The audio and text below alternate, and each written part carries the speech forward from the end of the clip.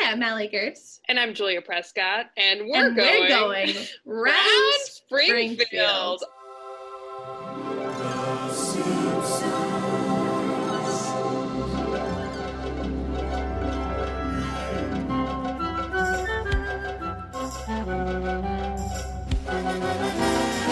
Almost there.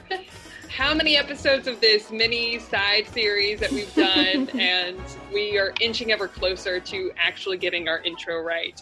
This is, of course, the Simpsons spin-off podcast from Everything's Coming Up Simpsons, our former titled Simpsons show here on the Maximum Fun Network. There's just so much to talk about with our guest today, and I'm just going to dive in. Yes, please. She's a writer, a consulting producer, an actor, frequent podcast guest of Doughboys, which was my initial introduction to her. Please welcome Christine Nangle. Hello. Hashtag Nangang. Hashtag Nangang. I'm so sorry that your introduction to me was Doughboys. Dear God. I understand, but I mean, come on. Who else could summarize why we should all go to the Olive Garden than you, Christine? Actually, you know what? I think that my intro, connecting it back to Simpsons, Allie and I, we got to do the LA Podcast Festival a couple years ago.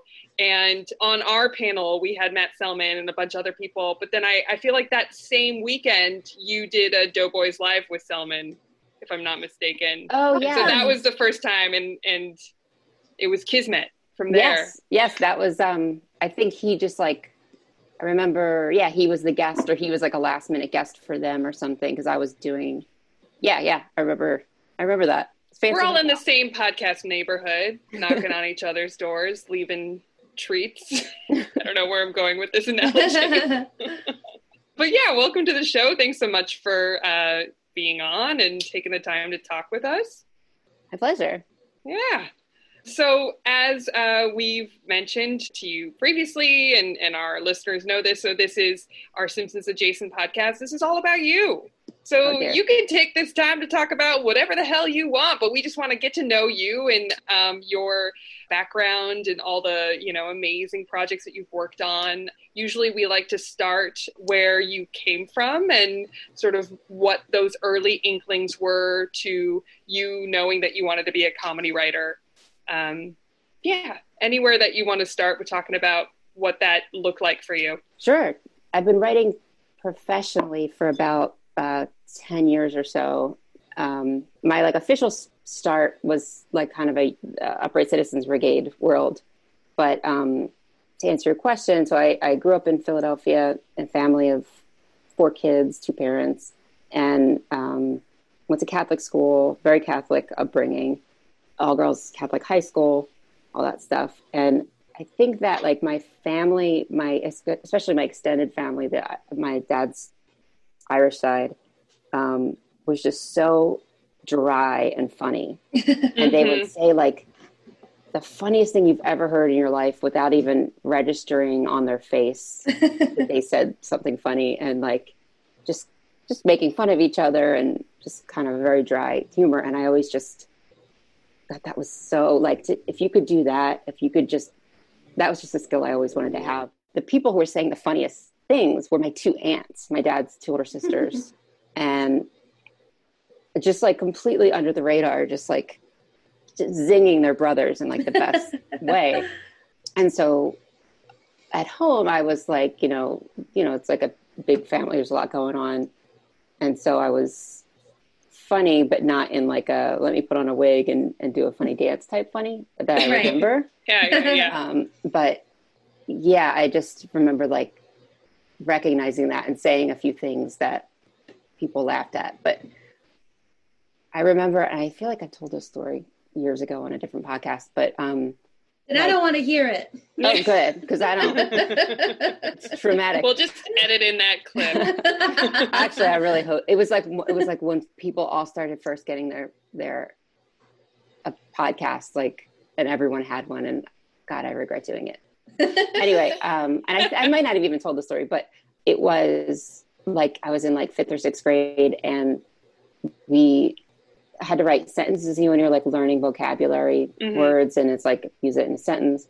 And for whatever reason, I was feeling goofy that day. And I was goofy at home in a way that I wasn't at school because I was such a good student and a good girl. I was just super obedient. Like my overriding thing was obedience in terms of not wanting to cause a stir and not wanting to get in trouble and all that. And I don't know, was feeling funny. And I wrote like funny sentences with the words. I'm sure they were all totally perfectly grammatically correct and words were used accurately, but they were just a little bit weird.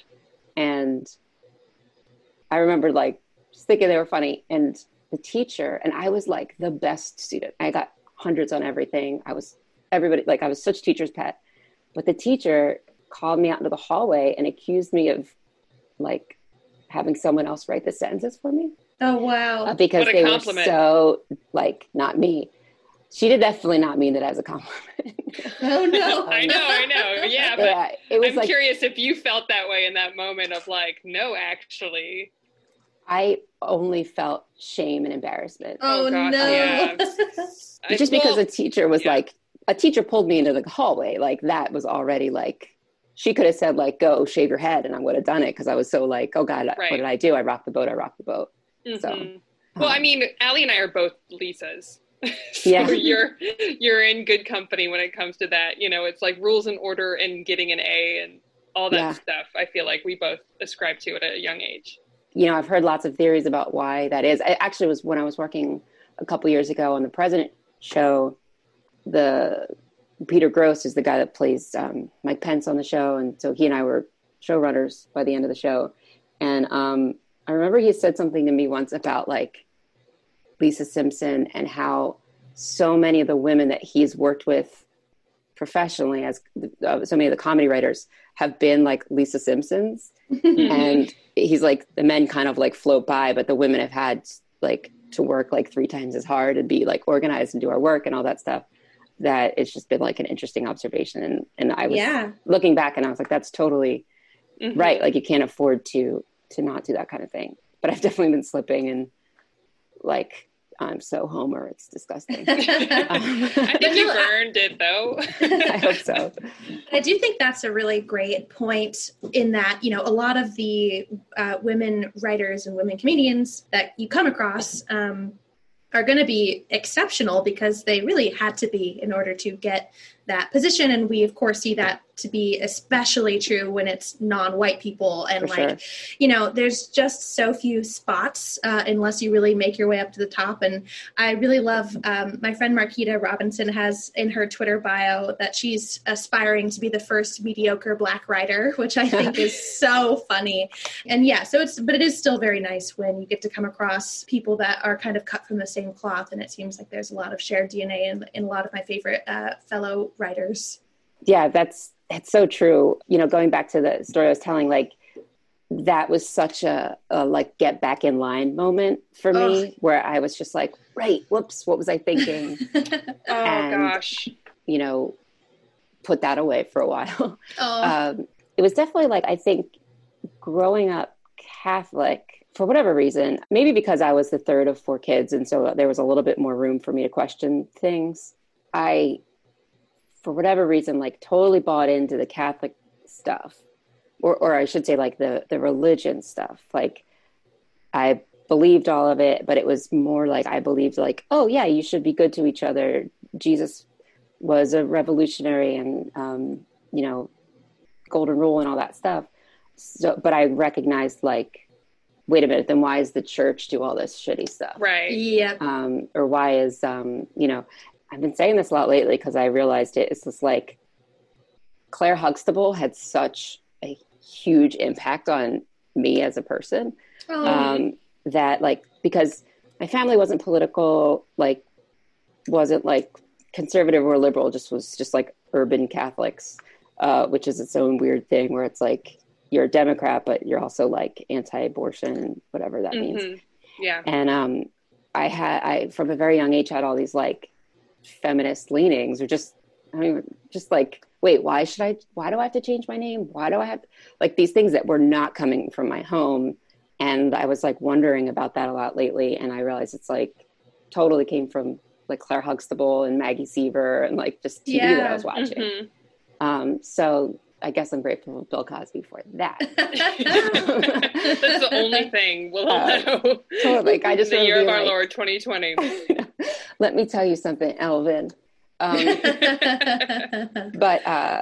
anyway, so there was just like this, I was thinking about this recently where like I had this deep sense of like seeing hypocrisy of being like, wait, but you're saying this about God and Jesus and religion and other people, but you're doing this, and like women can't do this, and women couldn't be like altar servers when I was in school. That started like the minute I left.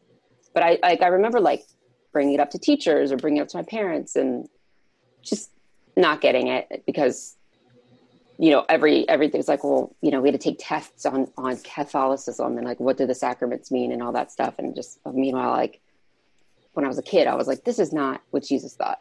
Jesus didn't. Yeah. None of this is real. But I still like believed in the spirit of it and the service aspect of it. And so right.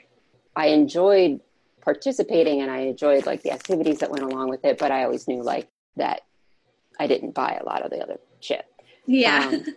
So I think that played into a lot to my interest in satire as I'm trying to trace that. And I had this story where this teacher, Miss Tracy, she got married and changed her name. I can't remember what her name is now, but when I wrote for the school newspaper and I had to like request. So my high school is called Little Flower Catholic High School for Girls, which is an insane name. Yeah, that sounds like it's from a novel. It's because St. Therese is a little flower of Jesus, and it's just all girls school in like the actual inner city. And I wrote for the school newspaper, and the guy who ran the paper would like assign editorials. So it'd be like, hey, write about this. And the one that he assigned to me was like, write about why gay marriage is wrong. And I was like, okay. And I like remember like I went home and I was like, I don't agree with this. Yeah. You know, and this is like the late 90s or something. And I just was like, shit. And it was like, took everything I had. And I didn't know any gay people. I did, but I didn't know that I knew gay people. Right. It wasn't like a thing that was ever talked about in our house or anything like that. And it was the Catholic Church. But like, I just remember going, and it was probably from like Will and Grace and things like that, where I just was like, who cares? Like, who the fuck cares? Let the people get married. Who cares? And so I had to like talk to Mr. Ronzoni, and it was like, took everything I had to be like, I don't agree with this. And he was like, oh yeah, that's fine. You don't have to write if you don't agree with it. I was like, oh, okay. Well, that's, I like was up all night last night worrying about this. Right. But then I requested like, can I write an editorial about how I think women should be allowed to be priests? Like looking back is kind of like, it should have been women leave the Catholic Church. Yeah. But you know, you looked around at the bed that you were in and you were like, let's gussy up this bedspread. I know.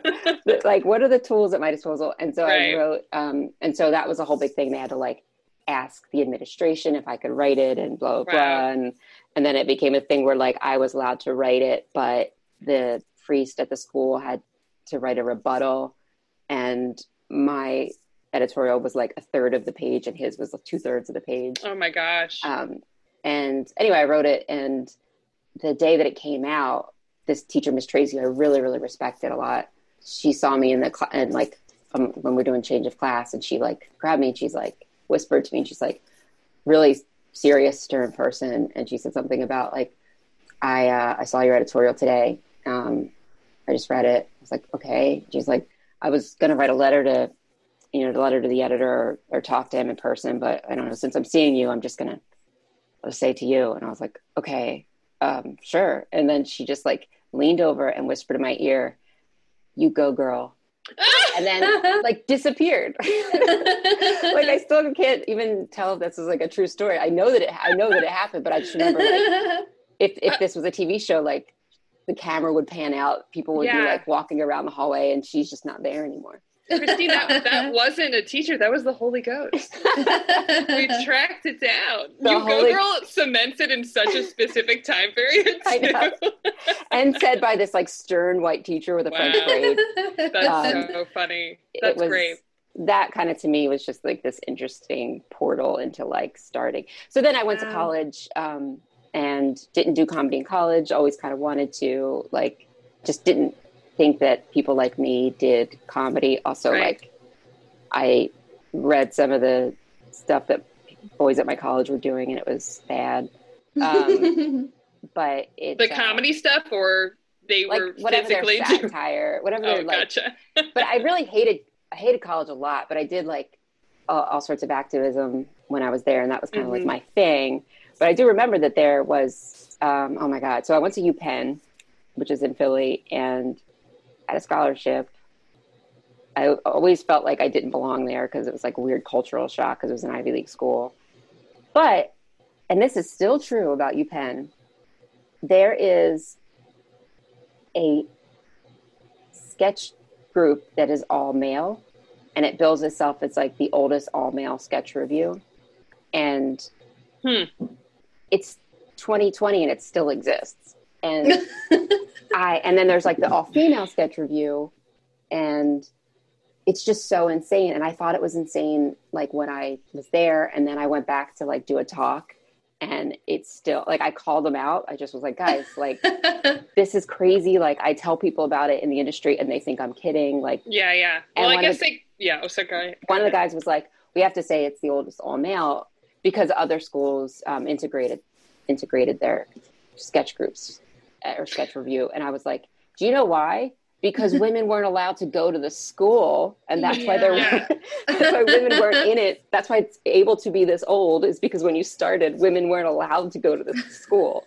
Oh my God. You know, it seems like they know that there's not a chance that they could be titled the funniest sketch group. For sure. and any title is good in a storm. Right. You know? It's really something to put on the flyers. Yeah, they like to say it. But I remember when I was in college, there was this, that they were called Mask and Wig, and then the all-female group is called Bloomers.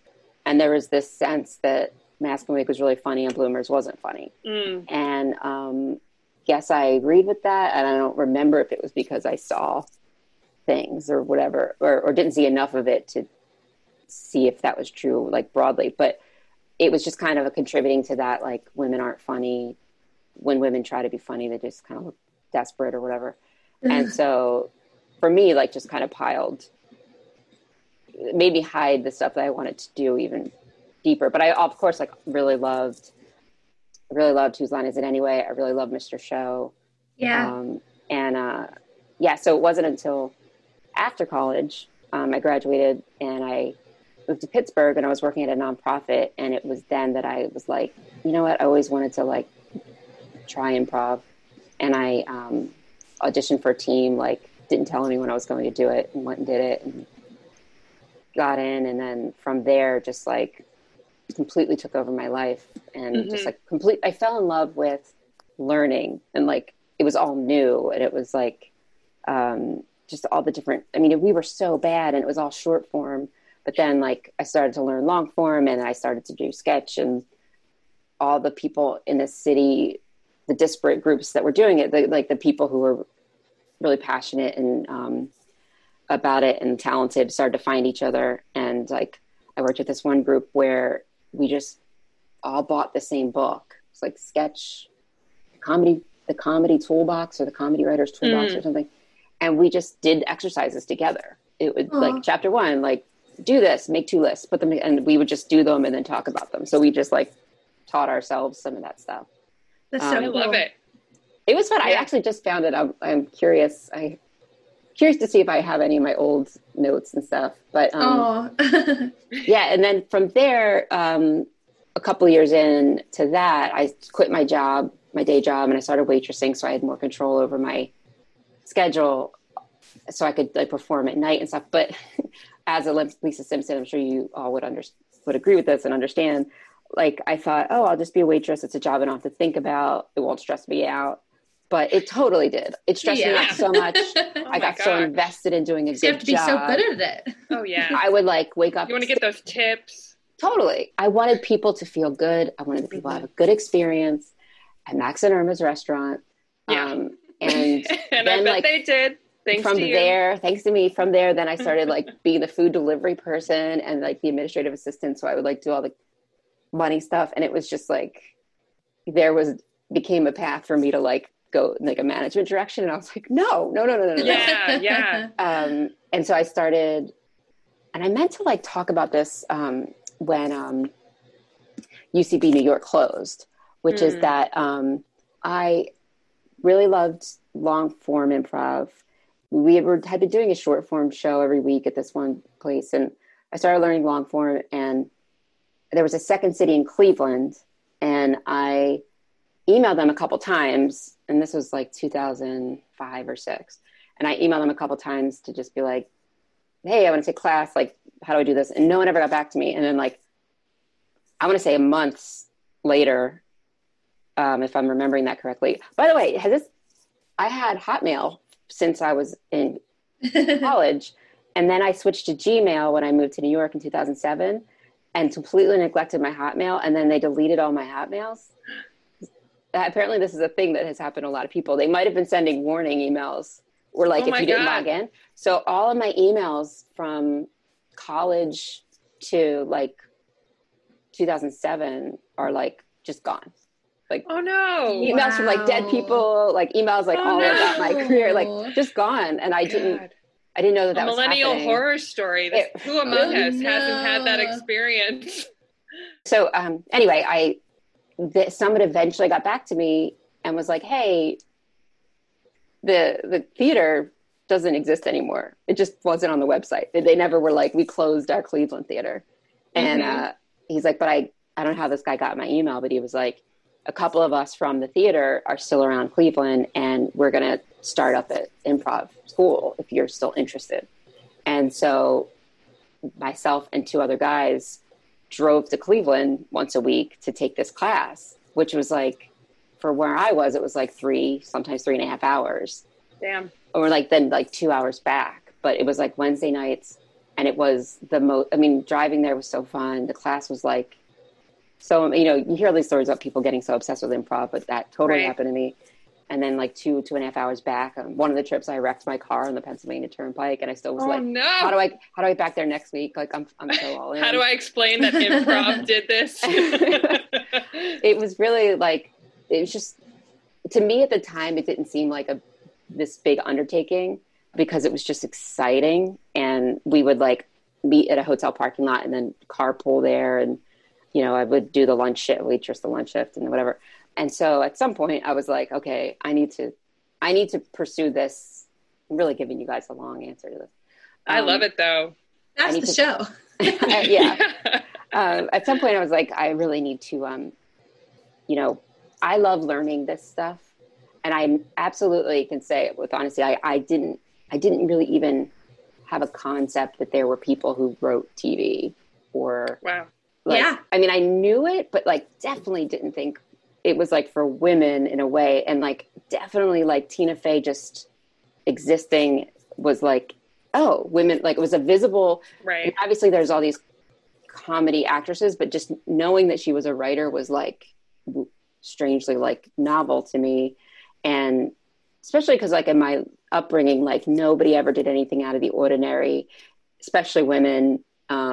And, ambition is a bad word. And, even going to UPenn for me was like, sorry, everyone.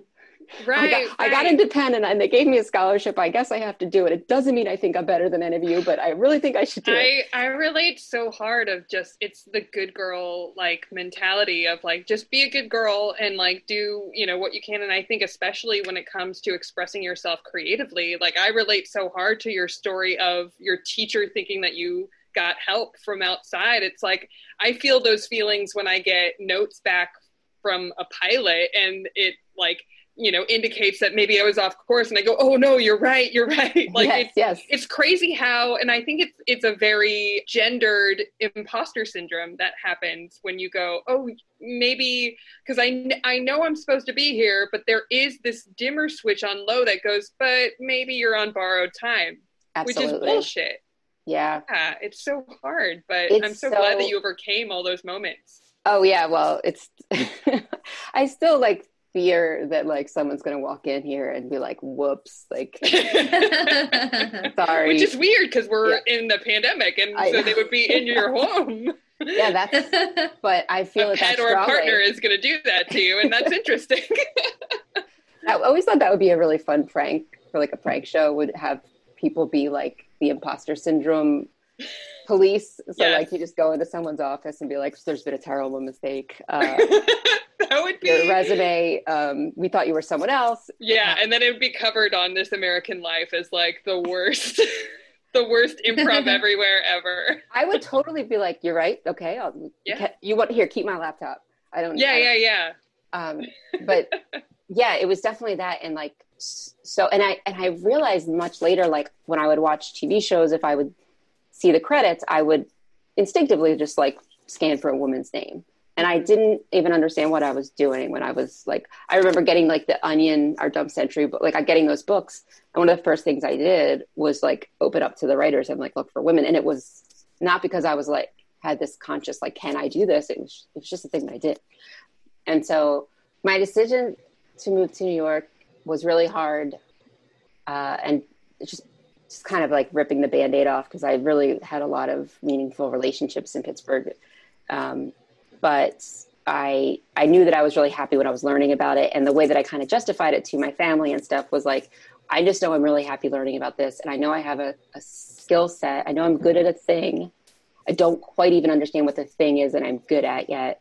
But I know it'll fit with a job.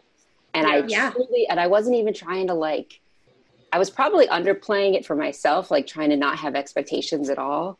But I wasn't like, one day I'll write for TV. It's like so many people in the industry are like, well, my uncle did this job or whatever. And I just didn't have any of that. I just was like, what's an agent? I guess I kind of understand. And so I moved to New York and, was temping and got like a day job as an assistant and was doing all that while taking classes at UCB at night as a writer and performer. And it was exciting and terrifying and was so broke, and out to 4 a.m. all the time. Like, to me, that felt like that was my college. Like I was saying, I really didn't enjoy mostly college. There's a lot going on, but like, to me, that was the thing where it's just like instant community. There were very few women, even fewer people of color. And so like, when I think about like all the stuff I went through as a woman at the school, which was kind of bullshit. And like, it's so weird. I don't know if you guys have this where like, I think about, you all the things that you swept under the rug, and then just one day you're just like walking and you just remember something that someone said to you, like, oh, that's every day in this freaking pandemic. Are you kidding me? I have all the time in the world to reflect on something wrong I said in 8th grade. No, I mean like something that like somebody said to me that I put up with. Oh, that's well, that's or just like a Sunday special. Because they just pop up, because it's just like, and then this job, I did this job or whatever. And then like 3 months later, I'm like, oh God, I can't, right. This thing happened. And I just said, okay. Because you think, it's an occupational hazard and et cetera, et cetera. So, I do think like when I was at UCB, it was the time where like there was maximum to, I was on 2 different Herald teams and sketch teams, and like there was maximum 2 female performers on a Herald team out of 8, and like maximum like 2. Jesus. My team, I think I was the first sketch team I was on. I think I was the only woman writer, and I took it was such a weird badge of honor. Right, because you're in the boys' club. Because you're in the boys' club, you're accepted by the boys, et cetera, et cetera. And then looking, I hope more and more people have these kind of realizations where it's like, that's such bullshit. I was just like told to believe that, there's only one slot for you, and et cetera, et cetera. So but you wanted it so bad. I wanted it so bad. And it was just like, wanted to be accepted. I just wanted to do the thing I wanted to do. And you don't realize that you're also carrying so many extra things. And I think these days, like there's less of this like women aren't funny stuff, but it was kind of all in like the big soup of that being a thing. I was like, every time I stepped on stage or like wrote something, I was not only like trying to represent myself as someone funny, I was like trying to prove that women can be funny. Yeah, and absolutely. Some of the things that I've done over my performing career is just like, maybe there was another woman or something that the audience didn't respond to it in a certain way. So I feel like I was doing double duty or something. Right. Yeah. I just wanted to kind of add to what you were saying a little bit Sure. in terms of like kind of feeling like you're having to perform as a representative of women. Mm-hmm. This is one of the reasons that I really try to have kind of an empathetic view towards the women who, you know, up until recently were those I'm not like other girls, because people are still blaming women for that, but like they're still just being a victim to the sexism and like misogyny that exists. And like, absolutely. if someone thinks that if a woman thinks like, you know, I'm not like other girls or has that attitude in any way, like, yes, that obviously is not ideal. And we would love it if they could do the work themselves to recognize the patriarchy's effect on them. But at the same time, they're still going through it. And I think most people have, because society for so long has told us women aren't funny and women suck. And the reality is still often the case that there are usually only one or two spots within a staff to be a woman writer. And I think it's really great when people are super honest about like the feelings that they've had that maybe they are a little embarrassed of, but like, I hope that we're not too hard on ourselves for ever feeling that way, because it's a product of what's going on. Totally. It's so well said, Allie. Like, it's definitely, you know, when you say, oh, I'm not like other girls, and you're saying that to men. Well, I think I think that one, like, everybody wants to be different and individualized or whatever. But when you're saying I'm not like other girls, what you're saying is I'm not like your perception of girls. Right. And I'm going to majority they're shitty. Yeah, you assume and you think these certain things about girls, even if you don't, or like majority of media is saying these things about girls, so you're going to believe them, you know, whatever. So you're kind of, it's like a thing you're saying that you don't even actually mean, because you don't know what exactly whose idea of other girls you're thinking about. And so it's this weird thing to try to untangle. And I'm so lucky that I have been able to in a way that I'm still struggling with, but I did this panel at Del Close Marathon a couple years ago with Natasha Rothwell, Lennon Parham, Jessica St. Clair, and Katie Dippold. And it was like women writing in TV or something like that, or professionally. And it was just like insane to just look back at like where I started at UCB and then all of a sudden be like on this panel. But we really had an in-depth like discussion about that. And I mean, it was the middle of the day. It was really hot. People were probably asleep in the audience, but it was so important, almost like I think for the women on the stage to have that conversation, because I was really open about this. And so were they, of just like, you were taught like there's only so many and your competition is only the other women. And Katie Dippold actually said this thing that like, I was so grateful in so many ways for her to say, but like, you know, she was saying that, you know, Katie was really highly regarded at UCB when kind of like, she was like, you know, this really big, you know, the best woman writer there and everything. I think she was already getting professional work. And then she said that when I started at UCB, she like kept hearing my name and she was like, who is she? Like, I need to know who this girl is. Because she was like, who the fuck is like honing into my territory kind of feeling. And I was like, I said in the moment, God, I'm so like, to hear that you thought I was like some sort of threat is such a compliment, but also like, God, isn't that so sick that like, that's how we like had to feel. And so we just kind of like unpacked all this stuff. It was like super therapeutic for all of us to be like, that's you know, we got these opportunities at UCB and what we kind of had to go through to get them. And then of course, Natasha, who's a Black woman, was talking about her experience, which at UCB, like, I mean, God, there's just so much going on right now with that. And I mean, well, UCB New York is closed, but it was really healthy and hopefully helpful for the audience, people who are just starting out to see. Because also one more thing I'll say before I know we have to take a break is like, when you know, Amy Poehler isn't that involved anymore at UCB with like the organization, if at all, I don't really know, but they would do this press conference at the beginning of every marathon. And then sometimes like her or Tina would be interviewed in the press about being a woman in comedy. And they would give answers sometimes that were just like, just be funny, just be funny. That's all you need to do.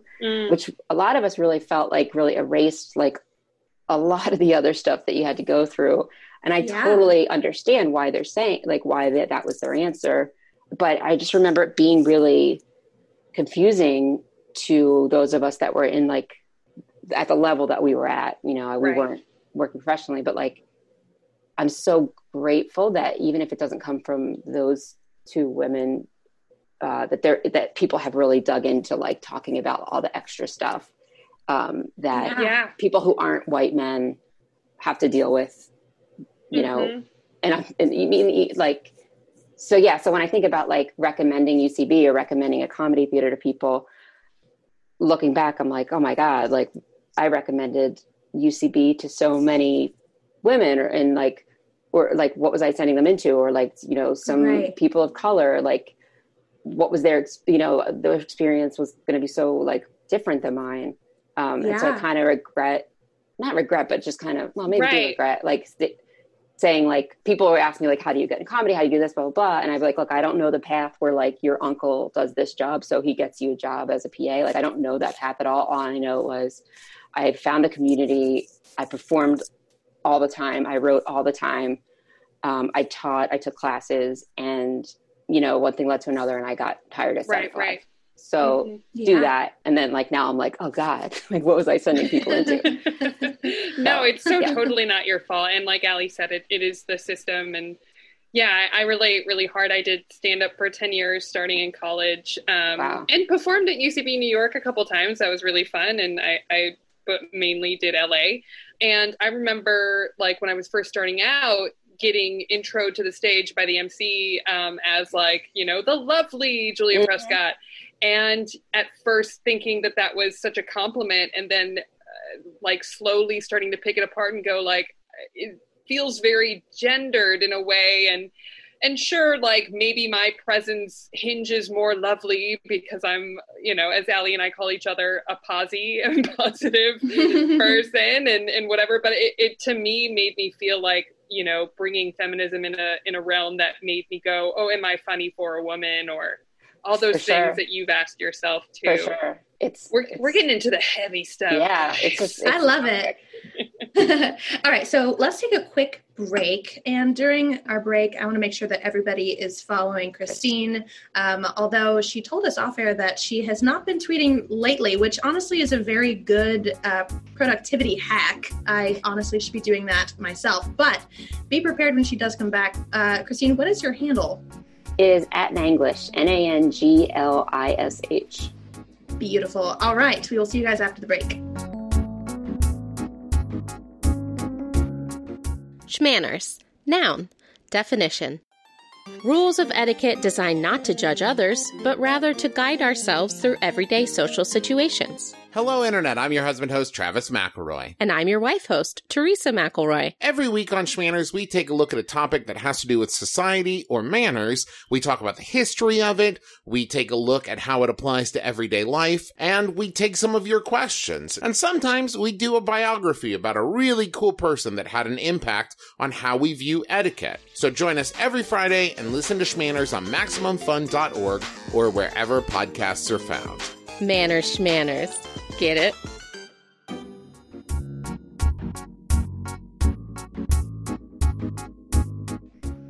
And we're back. What a good break. The best. Only the best.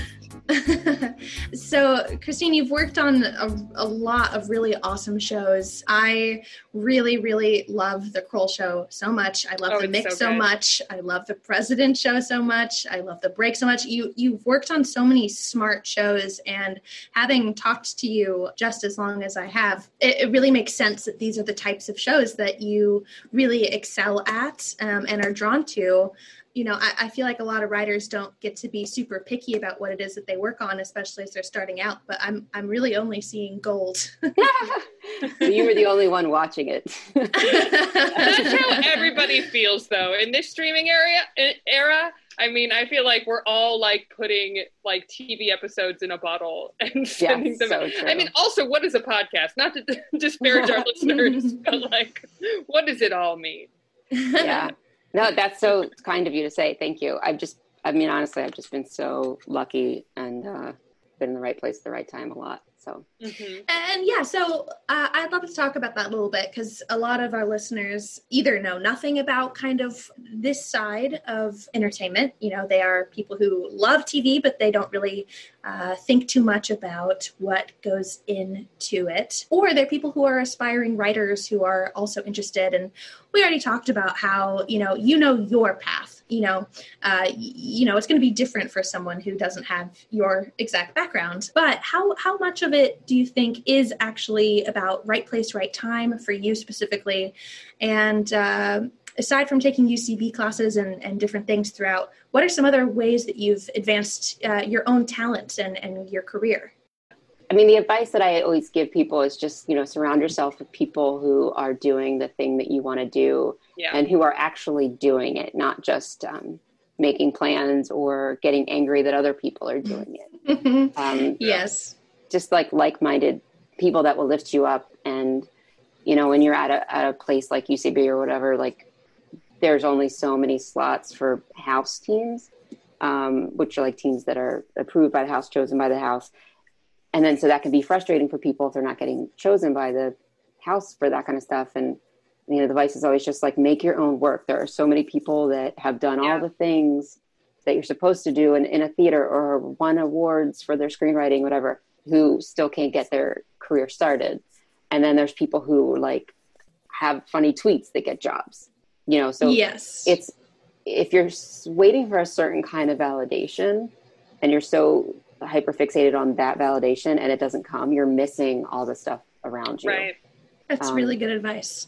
And one thing that I've said is like, when I was doing Mod Night at UCB, which is the live sketch night, there's something so bare bones and exciting and risky and beautiful about it. It's live audience and the stakes feel super high, and they are for you in that moment.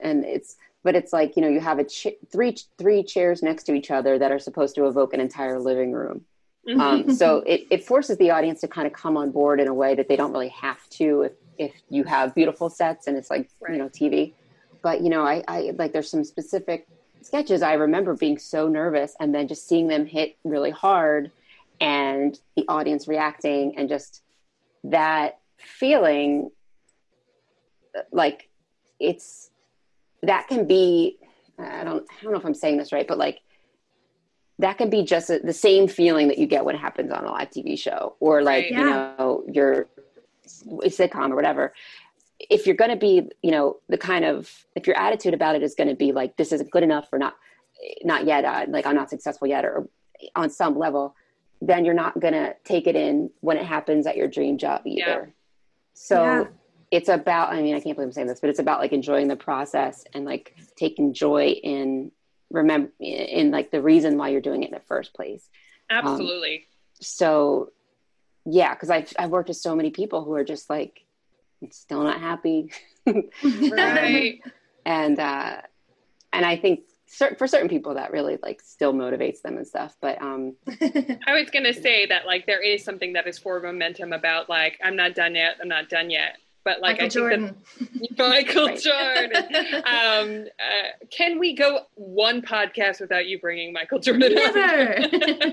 But I think that there's like so much truth to savoring those moments, especially when you're just starting out and you're like post-college in your 20s, like, you get told time and time again that you're never going to have that experience again, but you really never have it. And I look back on, that kind of post-grad days for myself and starting doing stand-up and finding my people.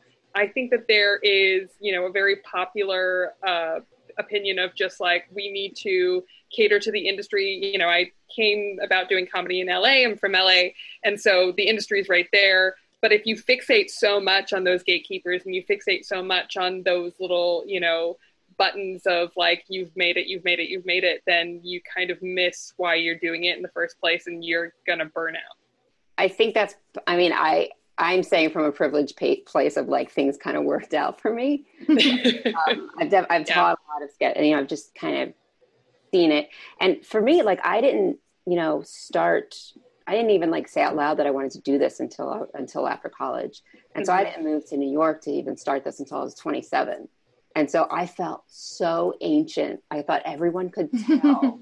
Right. There's so many kids like right out of college and they always wanted to do this. And like parents were paying for shit and like, or maybe their parents weren't paying for shit, but I also just thought like they have so much more energy than me. But at the end of the day, it only really served me in that, well, it held me back in some ways, but it served me in that I think that I had felt like more urgency around the work. And I also had the experience of having like a regular life before being in this weird world where everyone acts like a crazy person. And like, so I had a sense of what professional was. And like, well, that's valuable too in telling stories, you know?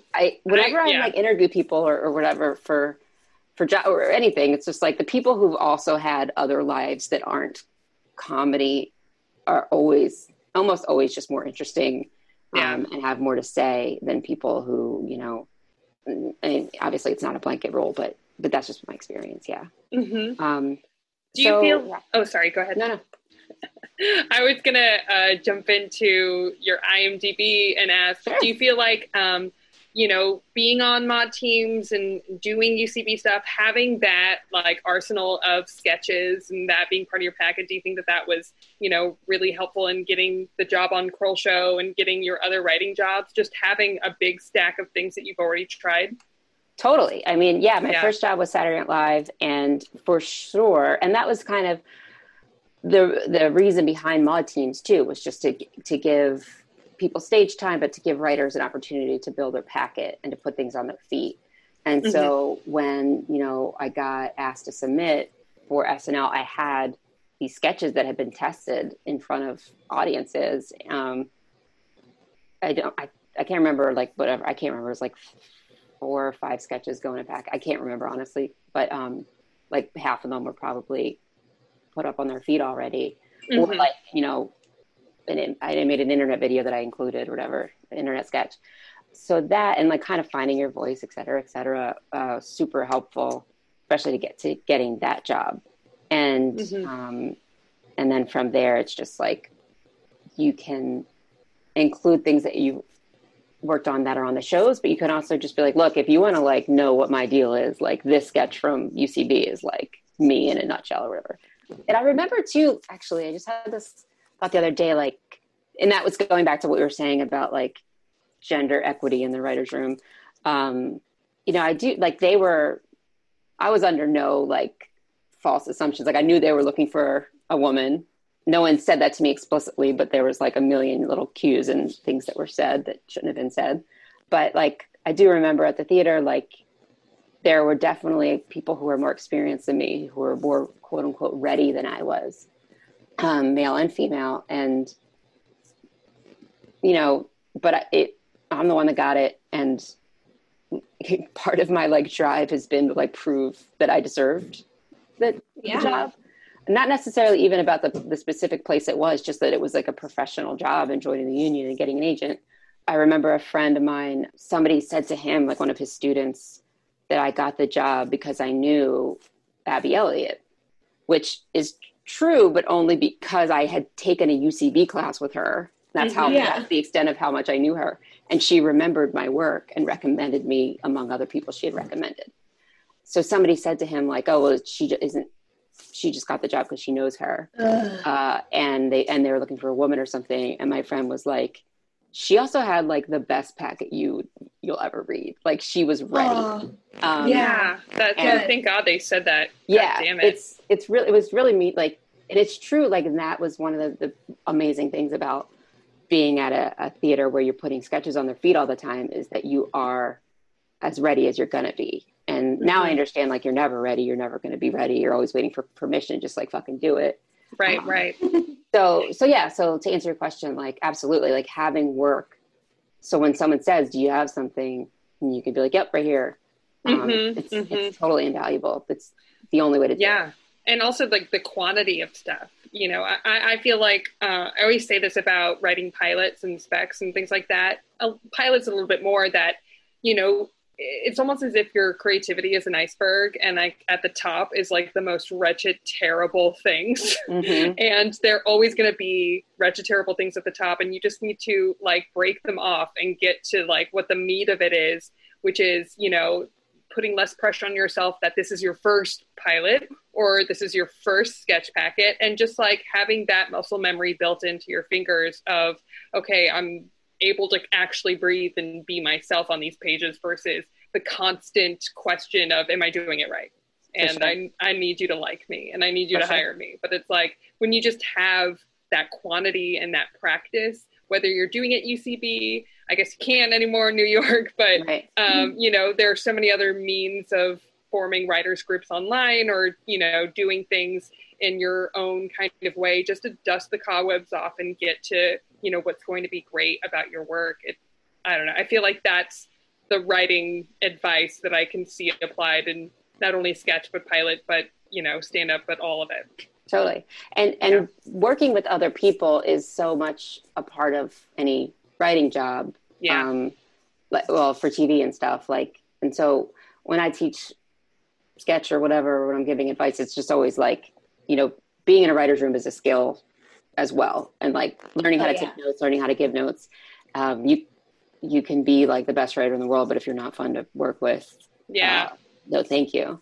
So that's, you know, just being somebody that other, you know, because I mean, up to an SNL included, and every job I've had after that has always been someone being like, hey, you want to come with me? Or like, hey, and get in my car. Yeah. Hey, I'm always getting taken to jobs in vans. So I just am always, you know, be someone. Somebody said, I think it was Neil Casey, he's this really funny guy that I've worked with a bunch, said, we worked together on Inside Amy Schumer. We were together on Kroll Show, and we worked together on The President Show. And he's like an old UCB friend who used to be my teacher. But we were talking about jobs, and he said, like, you know, you can either be like, you need to be really good, you need to be good to work with, and you need to be on time. If you pick two, you'll work forever. Pick two of those things. That's great. And that was even before I was a boss. And like now having had been, you know, in leadership roles a couple times, like that is absolutely so true. Like pick two of those things and you can work for me any day. Because it's like a family, you know? And so, we've all heard the statistics of, I guess, pre-pandemic, we were spending more time with our workplace peers than we are with our own blood relatives. And so you just need to be able to hang. That was the first, like, bit of advice I got from my very first writing job. The story editor turned to me and said, like, half of this is hanging out. Can you hang out? And I was like, I think I can.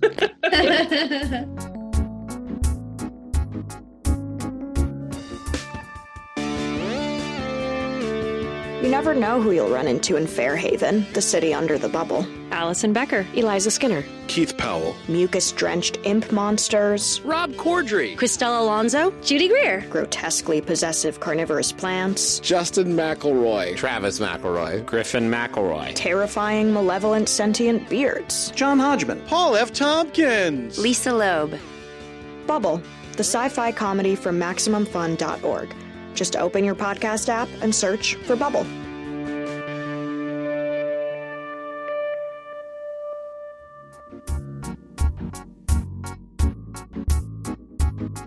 So, talking about Kroll Show, 2013 to 2015, baby. Oh, you're looking at my IMDb right now. We made notes. It's in a separate doc. We're professional women. And I see that was it the next thing that you worked on, the MTV Movie Awards? I can't remember. The IMDb is such a weird thing because I know, out of order, and there's like little things I consulted on that I don't even remember.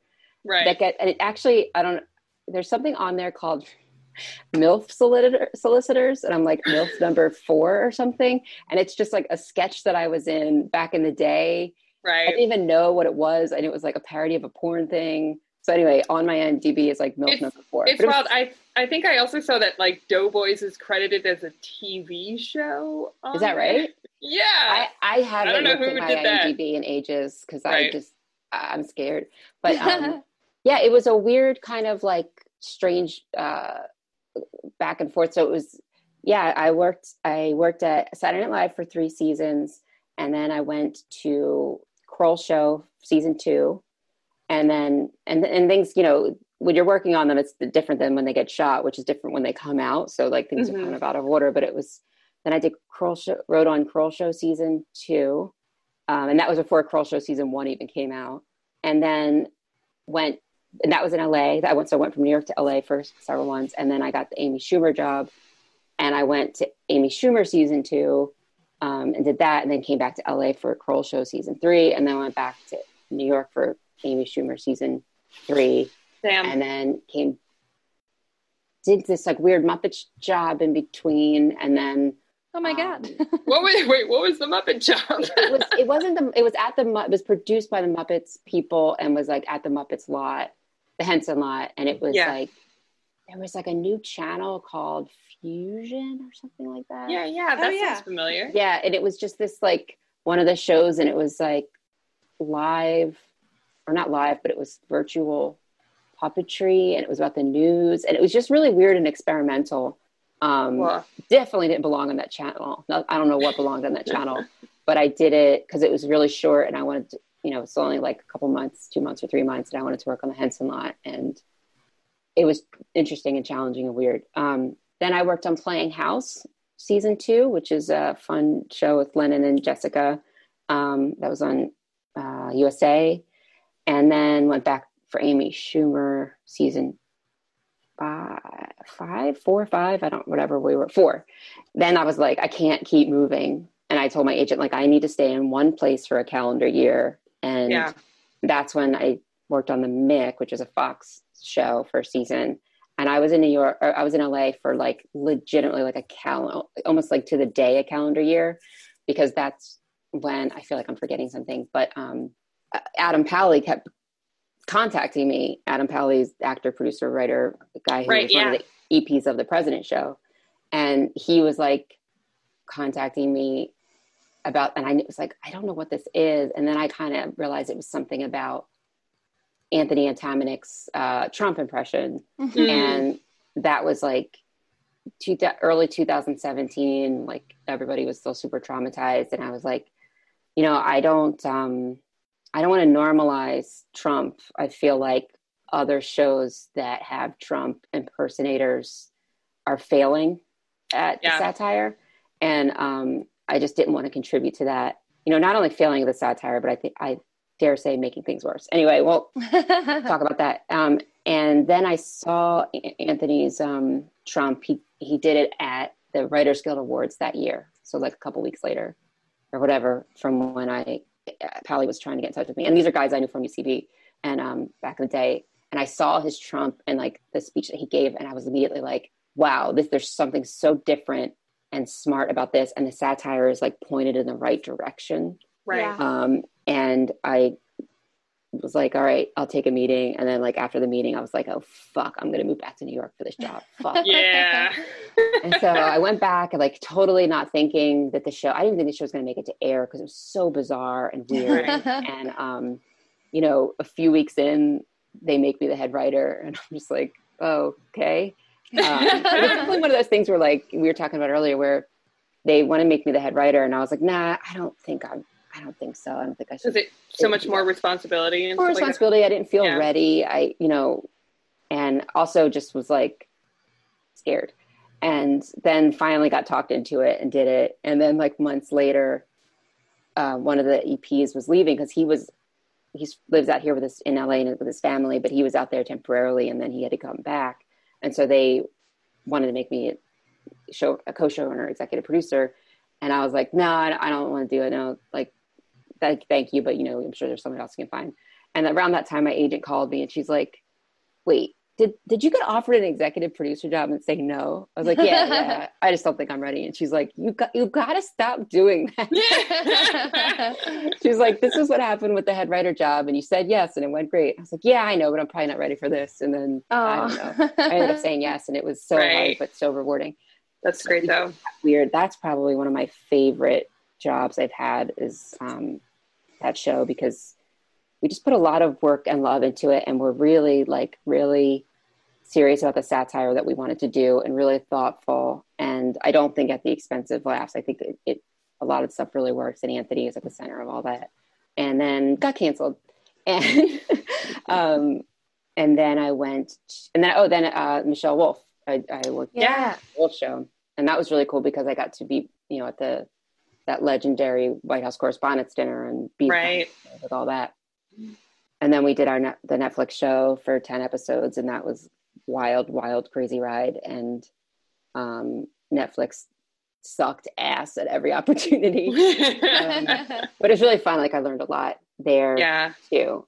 So then I was like, I'm not working for months. Like, I was so traumatized by like the past 2 years. I just was like, I need a break. And so I kind of wasn't working for a while, and then started to dip my toe back into things. And that's when Matt Selman got in touch with me about The Simpsons.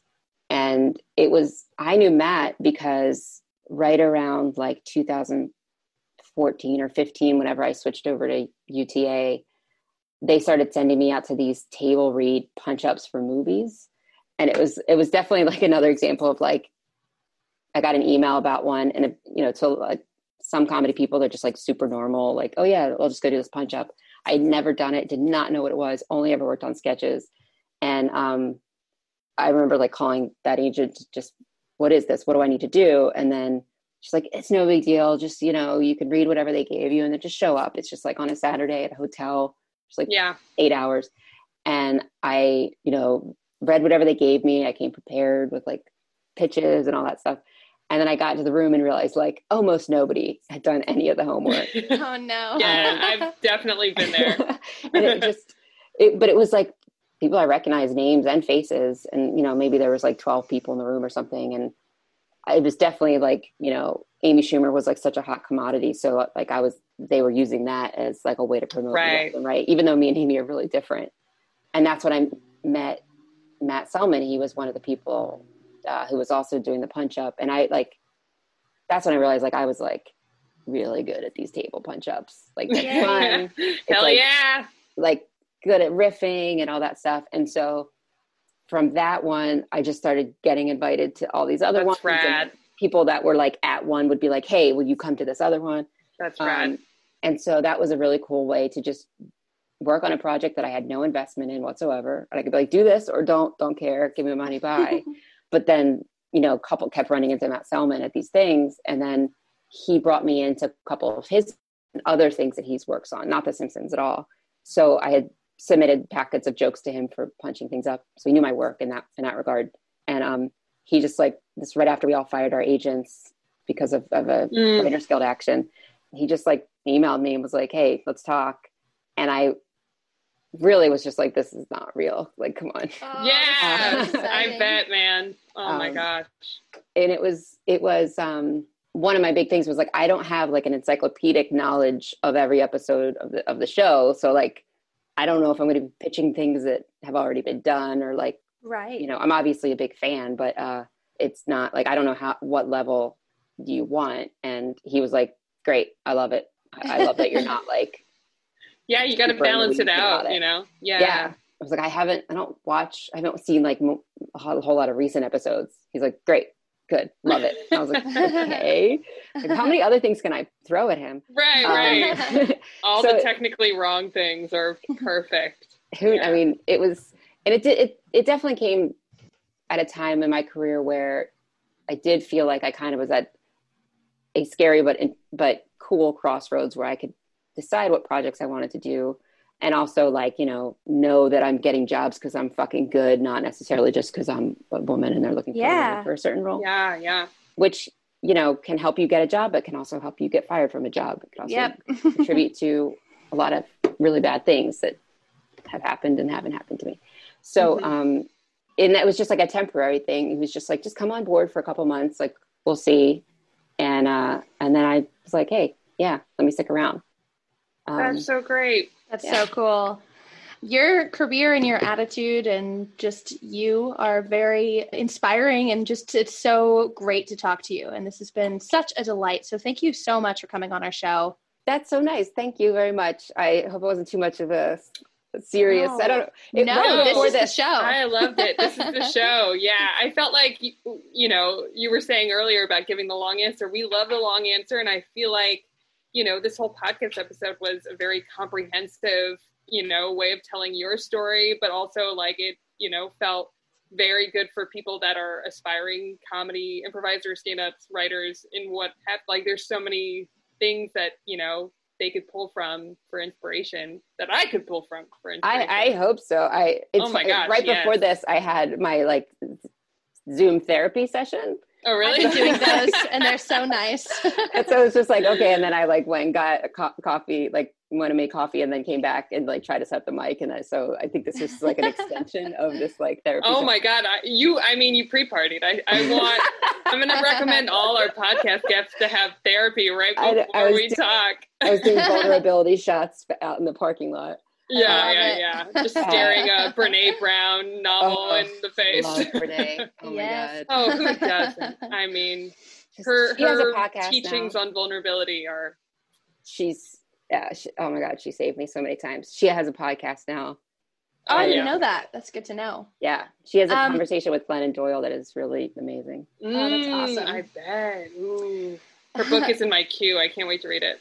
She rules. Well, thank you so much again. We already told people how to follow you on Twitter, but is there anything else that you would like to plug? Anything upcoming, or just where to watch The President Show or any of your past work that you love? No. One thing that I would highly recommend is a show I with some friends of mine I had a little bit to do with, but it's called Astronomy Club on Netflix. Cool. And it's a sketch show, and it's just so silly and weird. And unfortunately, it only had one season, but I think it's really good, and I think it deserves more eyeballs on it. Awesome. I love it. Yeah. Awesome. Well, thanks so much again. And Julia, where can people find you?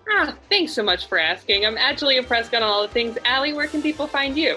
Thank you so much for asking. You could find me at Allie Gertz on all the things, and you could find us at Simpsons Pod. Round Springfield is a production of Maximum Fun. We are a member-supported show, so go to MaximumFun.org/join to contribute. Our booking manager is Jesus Ambrosio, and our senior producer is Laura Swisher.